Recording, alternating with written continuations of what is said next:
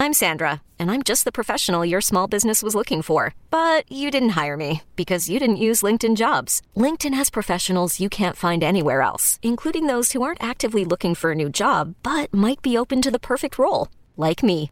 In a given month, over 70% of LinkedIn users don't visit other leading job sites. So if you're not looking on LinkedIn, you'll miss out on great candidates like Sandra. Start hiring professionals like a professional. Post your free job on linkedin.com/recommend today.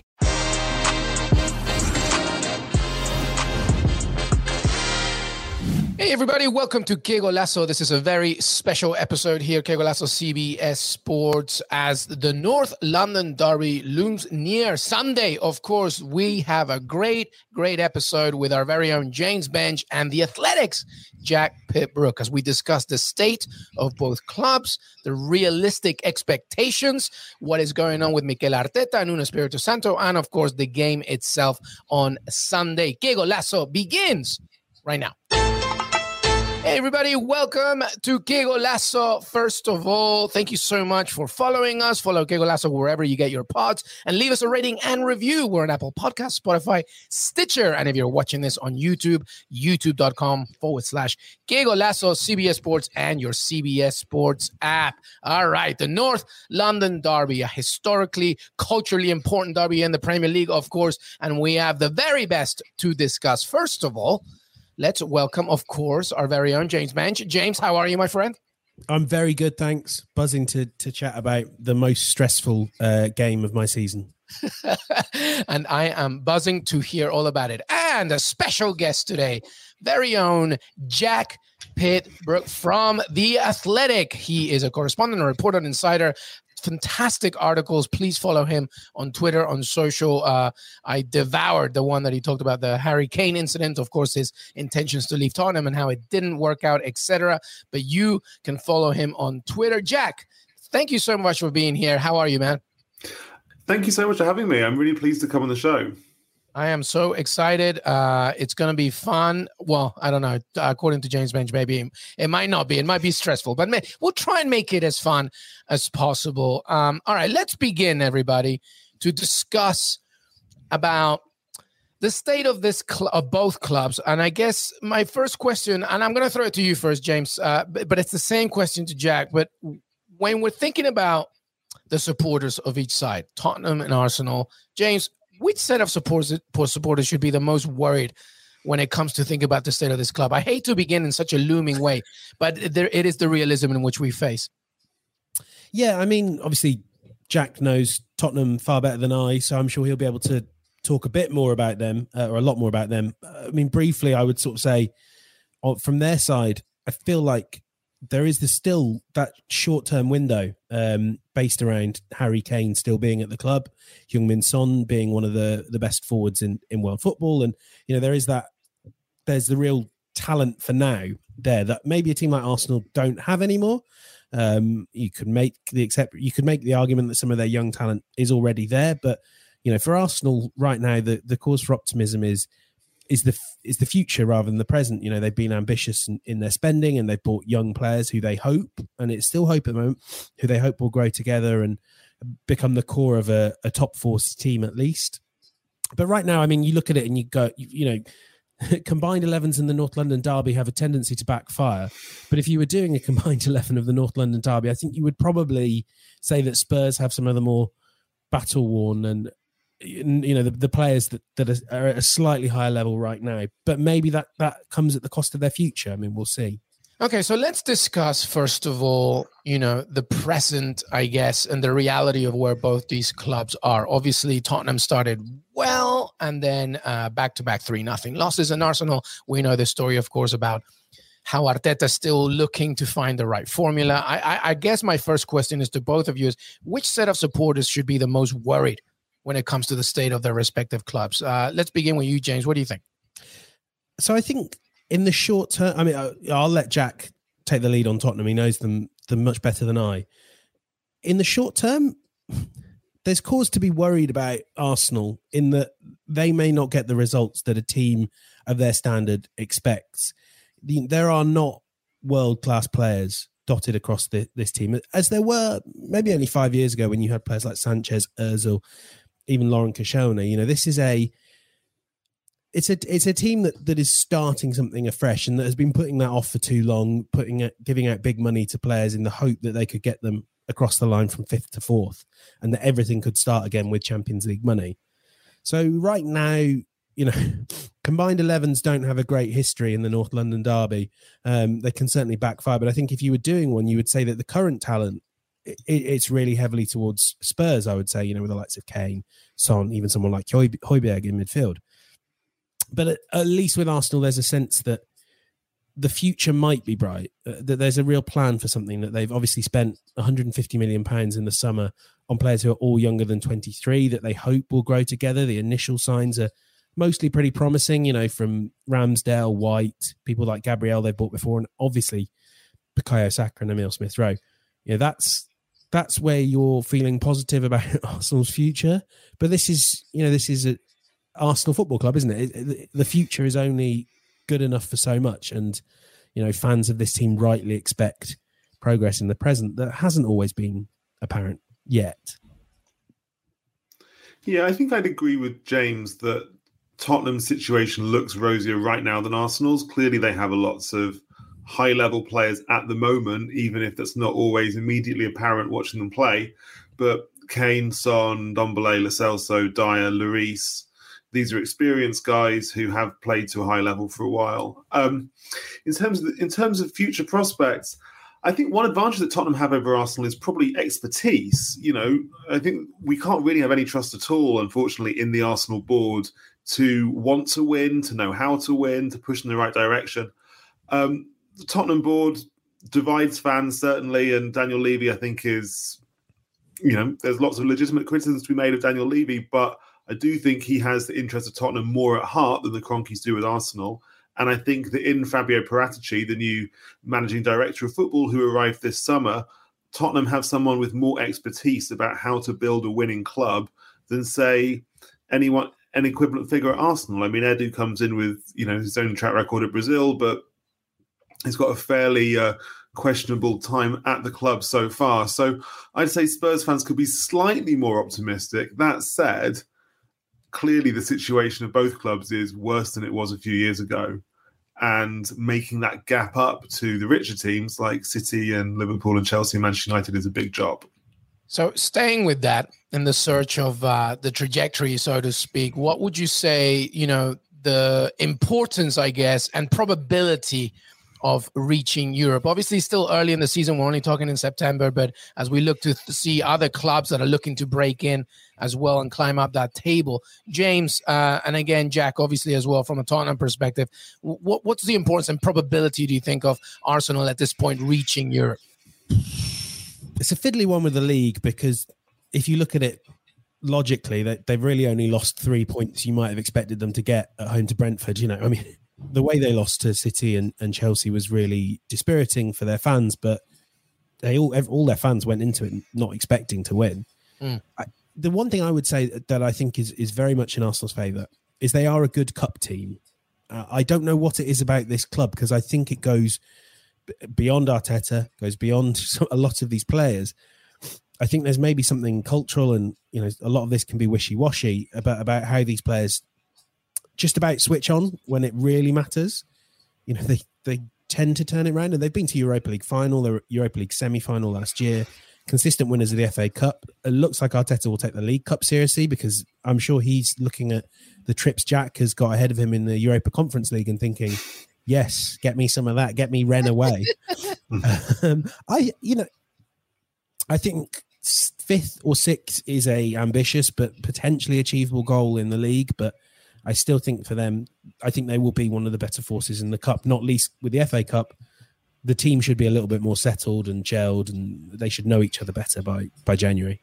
As you answer this question, Jack, what are Tottenham supporters feeling about just the Conference League as well, being part, obviously? I mean, they are technically in Europe, but how much of a value are they seeing in this tournament? And Jack, I just remind you that the Conference League is available on Paramount Plus to watch, so please tell everyone how to James gets his bonus right there because of that statement. Well done, my friend. I think Tottenham fans are fairly enthusiastic about the competition, to be honest, just because it's football. I'm sure that, the atmosphere was great at the Pacos de Ferreira game. It wasn't full, but the fans who were there were really into it, and I'm sure that will improve over the course of the group stage.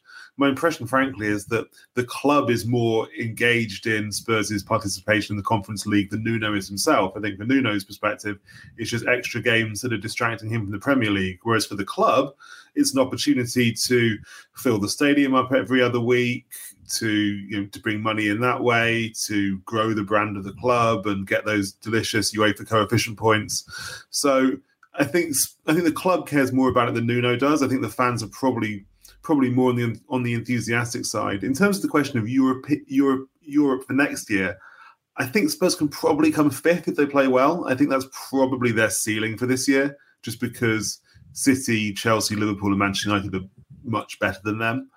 But I wonder, like James, whether the cups might be a better solution come the end of the season if they don't have the consistency in the league.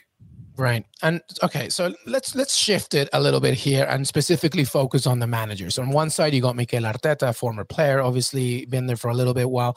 Nuno Espirito Santo, in many ways, has come as like out of nowhere, right? Because obviously Antonio Conte was in discussions, and there was a piece as well from the Telegraph, I believe, on Paulo Fonseca. Like just so many narratives this summer on who was going to take over. Nuno Espirito Santo came into the beginning of it. So, Jack, let's stick with you for a second. Thoughts on Nuno Espirito Santo so far? Is he the man to elevate, take the club? You mentioned, obviously, that he's not that bothered, or at least as focused in the Conference League as I guess he would be FA Cup, League Cup, etc. What are your makings of Nuno? I think he's got a really hard job. I think that job is made harder by the fact that everyone knows he was Tottenham's 8th, 9th, 10th choice this summer. Tottenham initially rejected him when he left Wolves, and then came back to him when they'd gone through almost every other available candidate, and then decided that maybe Nuno is the right choice after all. It's also been tough because of the Harry Kane situation trying to leave, and Ndombele trying to leave, Paratici coming in, questions about transfer budgets and all the rest of it. So it has been really tough for him. Honestly, I think it's far too early to judge in terms of results or style of play. We've seen some games where Tottenham played pretty boringly and won 1-0. We've seen games where Tottenham was sensational in the first half against Chelsea and lost 3-0. They were awful against Palace and lost 3-0. So I think at this stage, not just a season, but a managerial tenure in which there have been so many other extenuating circumstances, not to mention the Dubrovnik three South American players who went on a nice little Adriatic holiday to avoid mandatory hotel quarantine this month. It's just like, I just think that Nuno has had so much stuff to deal with that it's been very, very difficult for him. And right now, even though I think Tottenham are not playing well yet, I do think it is too early to judge. It's so odd that we basically end up saying this about every new manager who comes into his job, or has done basically since the end of 2019. You kind of have to go, I have no frame of reference for anything that he's been through. Right. I mean, I have this with Arteta, and I still think we all forget it's not just the COVID pandemic. You go right back to way before that, March of last year.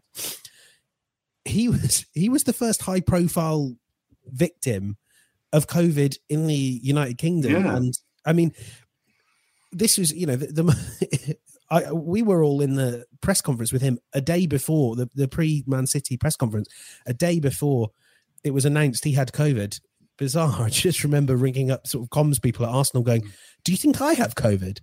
That maybe gives you a sense of how, Arteta's had many of these similar challenges, but he has now had the time that means that someone's going to judge you anyway, and it might end up being premature, and it might be not reflective of your potential abilities as a manager, but you've been in the job nearly 2 years. I think that's my point. The fact that, this is it's not a resume, or at least it's not an example of work that's been 5 months long. It's been 2 years. And not to say that, Arsenal cannot climb up the table more and get Europe, etc. But we do have a little bit more, I guess, of what Arteta has been doing at Arsenal, regardless of what that is. Nuno Espirito Santo, I just rely more on his work with Wolves, I guess, right? And how in many ways he's kind of a reactive manager, right? He counters, he sits, he waits. With Wolves, he waited a little bit with Raúl Jiménez and Traoré to make sure that they push and aggress. And then, as you mentioned, Jack, in that first half against Chelsea, they were pressing and then they sat. So I guess he's still trying to figure it out. Here's my question to both of you. James, if Arteta were to leave, would you have somebody else that you would think this is the person that can truly help Arsenal? The club as a whole. Let me put another part to that question. Are you hopeful that Arteta is still the man to continue to lead Arsenal? And if he is, who would be the person? Arsenal desperately are. I mean, don't forget a year ago, Vinay Venkatesham was saying to us all on a conference call, he was saying, I can't imagine Mikel Arteta not being Arsenal manager, when he just promoted him after 6 good months of work. If you're looking for... The club needs someone like Antonio Conte to come in. I don't know if he'd take the job, and I don't think Arsenal would particularly want him and his borderline psychotic standards and willingness to fight with anyone. I mean, it's the antithesis of everything Arsenal are about, and therefore it's probably what they need right now. I don't really think many great managers would want the job as is. I think with Tottenham it's slightly different because there is a popular candidate waiting in the wings, so to speak, and that's Mauricio Pochettino. Pochettino was very, very tempted to come back to Tottenham in the summer. The reason he didn't is because of PSG. It's not because of him. Tottenham fans would love this. I don't know how plausible it is this season. One, obviously, he's at PSG and he would have to get fired to be able to take the job. Also, I'm not sure how much it would fit with the new Paratici model. The idea was for Pochettino to come in before Paratici came in. Now that Paratici's in charge, I'm not sure whether he would want Pochettino. So I'm not that confident that it will happen, but that's clearly what Spurs fans think. And there is a general sense that because Nuno's only got this 2-year deal, that they might well see this as a transitional season and try and go for somebody a bit more ambitious in the next summer, whether that's Pochettino or going back to one of the guys they also looked at last summer, like a Graham Potter or an Eric Ten Hag. We'll just have to wait and see. So let's stick with Tottenham, but focus now on Harry Kane. Harry Kane, obviously a major talking point this summer. Jack, as I mentioned, you wrote about the entire story, basically. Do you think, and this is a question to both of you, but beginning with Jack, of course, do you think that the Man City saga and the way that it worked or didn't work and the way that it was done, has that created, some kind of irreparable damage to the striker and his relationship with Tottenham? I think the fans have largely forgiven him, not entirely, but largely. Certainly, his first start of the season, the Paços de Ferreira Conference League game, he was really heavily applauded on. All the Spurs games I've been in recently, he has been applauded. The fans still love him, even though they are a little bit hurt by the fact that he's obviously wanted to leave this summer. I think it's slightly interesting to see how his relationship with the club will continue. Obviously, they offered him a big new contract to stay in August, which Kane said no to. He would still like to go, I think, so it remains to be seen under what circumstances that relationship is repaired. Is there another contract on the table at the end of the next season? Is there interest in Manchester United or Manchester City? So it's not that relationship isn't completely healed, but the fans do forgive him, certainly. Yeah, and I suspect, and correct me if I'm wrong, Jack, a lot of that is because they have had the same complaints with the Tottenham hierarchy that Kane has had. They feel, the fans maybe feel like, and I don't know how fair this is, a lot of money was spent, but the moment when they reached the Champions League final from there on, that was frittered away a little bit. So I guess maybe that's why. Yeah. I suppose the other thing is this season, one of the things I find so odd about Kane, everything we see from him seems to be just judged around his goal record, which obviously is natural. That's what he's very good at, and that's why he became one of the most well-regarded players in the world. But he's doing the same stuff this season that he did last early in the season. That he's probably doing it a bit slower. He looks at like someone that didn't have a preseason because he didn't. But he's dropping deep to try and create angles and find passes for Son. And he's being caned for, horrible pun. He's being like, is the talking point. Why is he doing this? This is mad. I was just looking at his heat map. His heat map for this season is basically the same as it was for last season. He's doing Harry Kane stuff, but I wonder how he's going to cope with a whole year in the spotlight where everything is about, does he want to be here? Not, is he fit? Is he, is it a tactical thing? It's about, mentality, which we've never asked that question about Kane before. Yeah, it's interesting. I think there what James gets at is there's two different issues here. One is Kane's position on the pitch, and it remains to be seen, I think, whether Nuno will basically do what Mourinho did, which is let Kane play wherever he wants. We saw in the Chelsea game, for example, he was playing as a kind of inside left, or whether he plays as a more conventional 9, which is what he did in the Wolves Carabao Cup game this week. I think, there's good arguments on both sides as to which is Kane's best position. What I do think is that Kane, and we have seen glimpses of this in the last 2 games, Kane is going to have to apply himself a bit more. He didn't look in the game, for example, when they lost 3-0 at Crystal Palace, but he had a good first half in the Chelsea game. He was good again against Wolves. I think he is getting a bit more physically involved. Sometimes with Kane, he doesn't always look that fit, that busy, that intense right now. And when he doesn't get you the goals and assists, then people are going to pick up on that. But I think if we can see a little bit more application from Kane from the Arsenal game and beyond, then there's no reason to suspect that he won't have another good season. He's very motivated by the Jimmy Greaves Tottenham record, the Wayne Rooney England record, the Alan Shearer Premier League record. He wants all those records.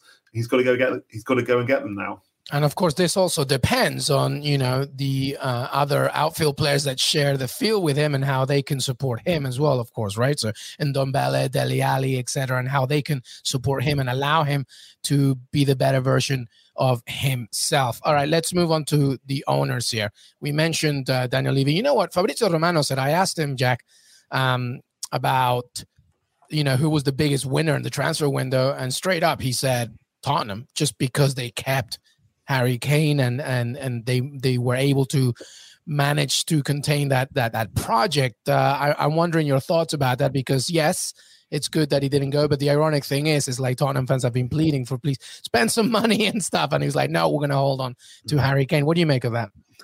Yeah, so keeping Kane was hugely important, but I think it was quite easy. Because City didn't want him that much in the end.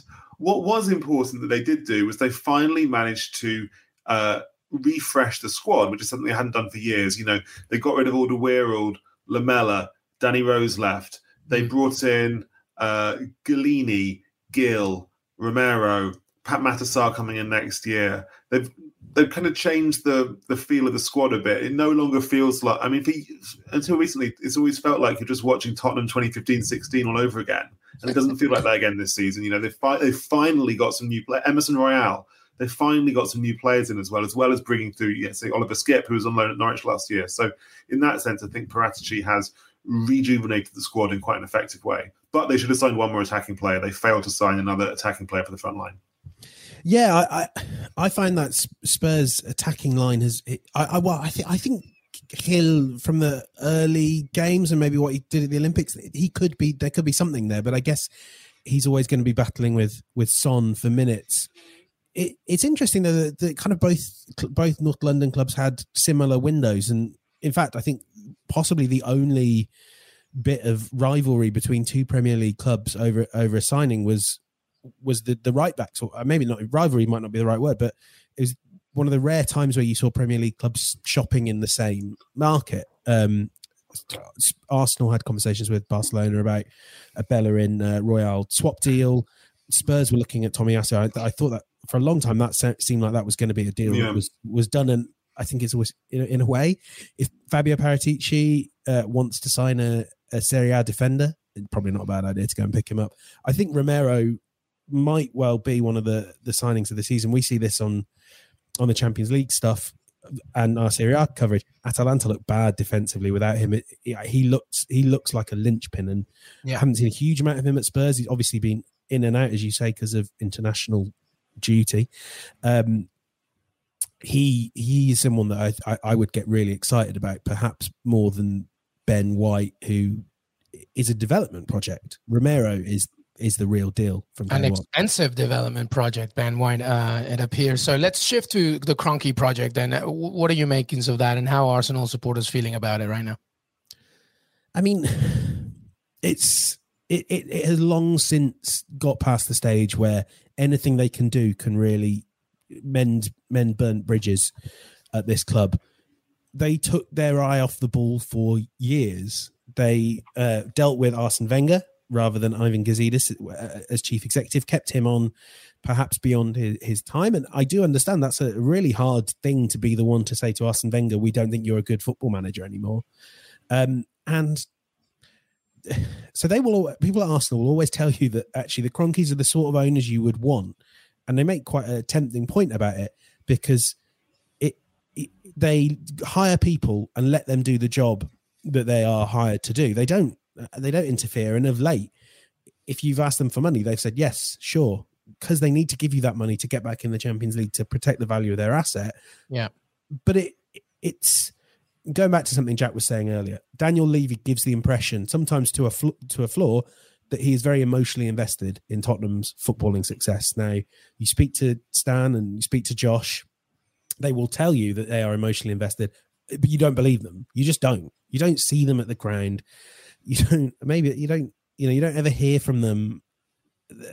They don't quite know what to say. There was a moment in a recent fan forum meeting when Josh Kroenke rather clumsily spoke about, of course, the Europa League final was a disappointing result, but I had a lovely time in Baku. And it's like, read the room. Most Arsenal fans spent thousands of pounds. So I'm wondering how much we'll see of him in the All or Nothing documentary. Nothing. the latter. Yeah. Yeah, I mean, say what you like about Daniel Levy, but he's been a Tottenham fan since he was 8 years old. Right. You can't fake that. You can't replace that. And no, that's very difficult for external owners. I mean, I'm no Arsenal expert, but my impression of the Kroenkes is that to run a top-end Premier League club right now, you have to.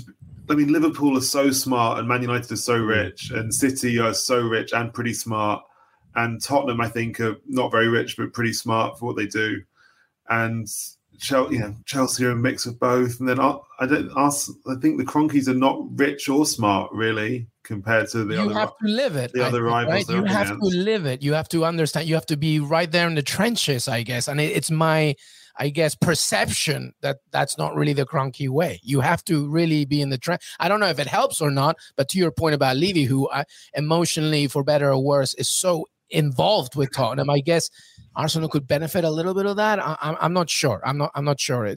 But when you say, James, that he says things like that in a forum, not reading the room, it's kind of ridiculous, to be honest with you. All right. Go ahead. I would just briefly say they're competent owners, right? But ultimately, as Jack was saying, the clubs around them are either the playthings of billionaires or just run perfectly. And Liverpool is the model, and Liverpool is proof for both of these teams that you can be a title winner, and you have advantages Liverpool don't. You have the huge stadium and you're in London.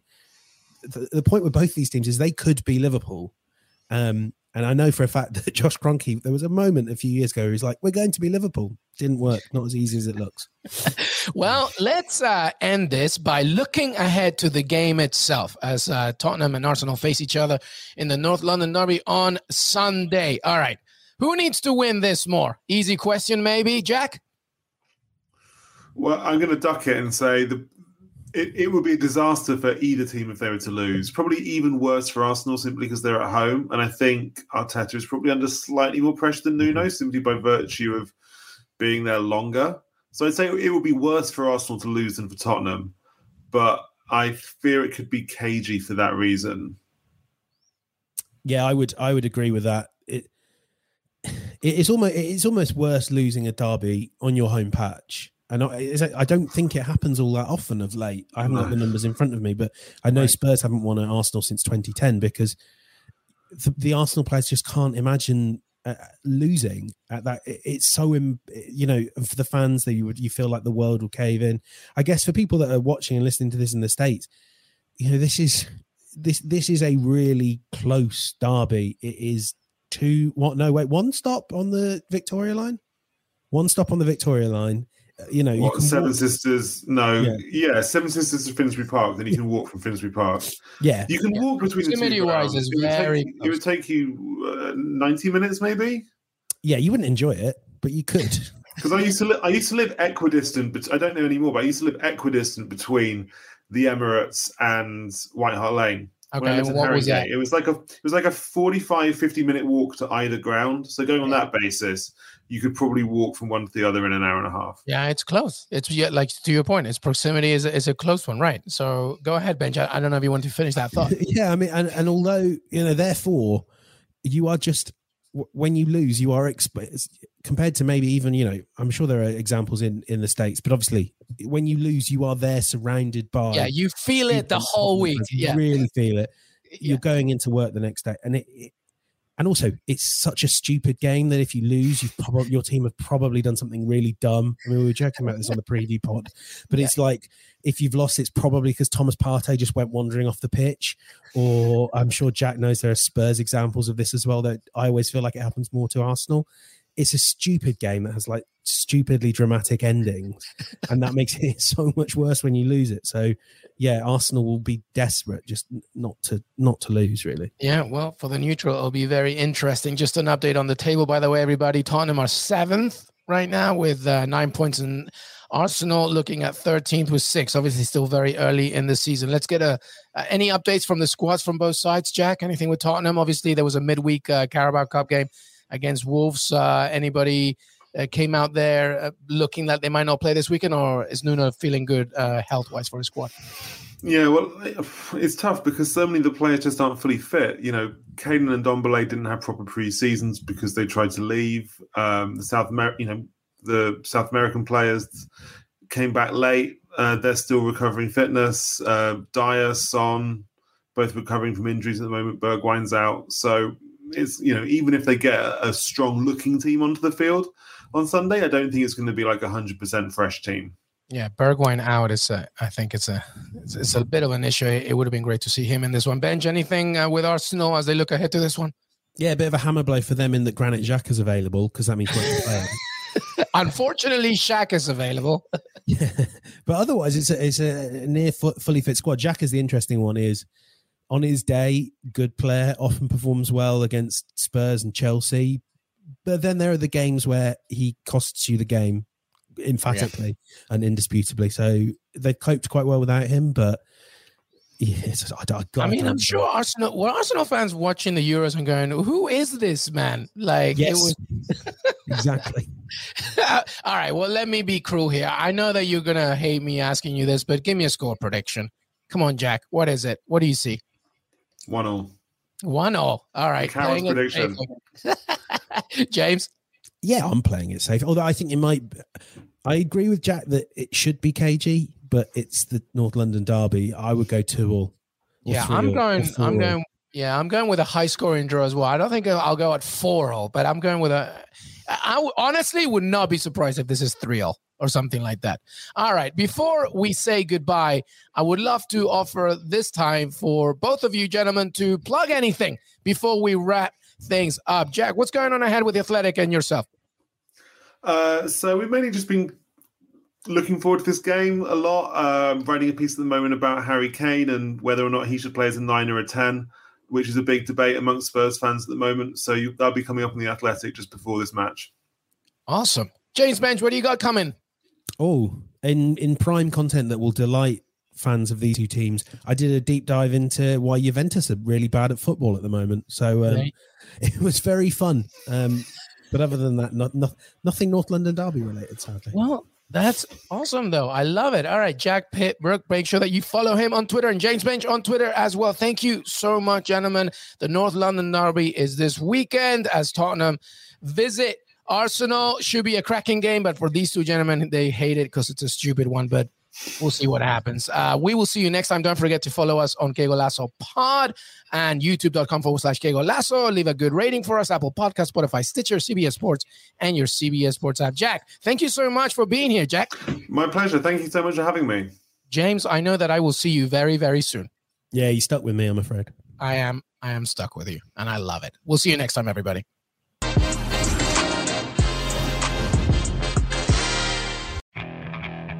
Okay, picture this. It's Friday afternoon when a thought hits you. I can waste another weekend doing the same old whatever, or I can conquer it. I can hop into my all-new Hyundai Santa Fe and hit the road. Any road. The steeper, the better. Because my all-new Santa Fe is available with H-Track all-wheel drive, so I can hit the trail without a worry in the world. Heck, with 3 rows and best-in-class rear cargo space, I can pack the whole family in with all our gear. We've got available dual wireless charging for our phones, so we'll never lose touch with civilization, and we won't lose touch with the primordial power of Mother Earth. So which is it? Waste the weekend or do something a little more epic? And conquer it in the all-new Hyundai Santa Fe. Visit HyundaiUSA.com or call 562-314-4603 for more details. Hyundai, there's joy in every journey.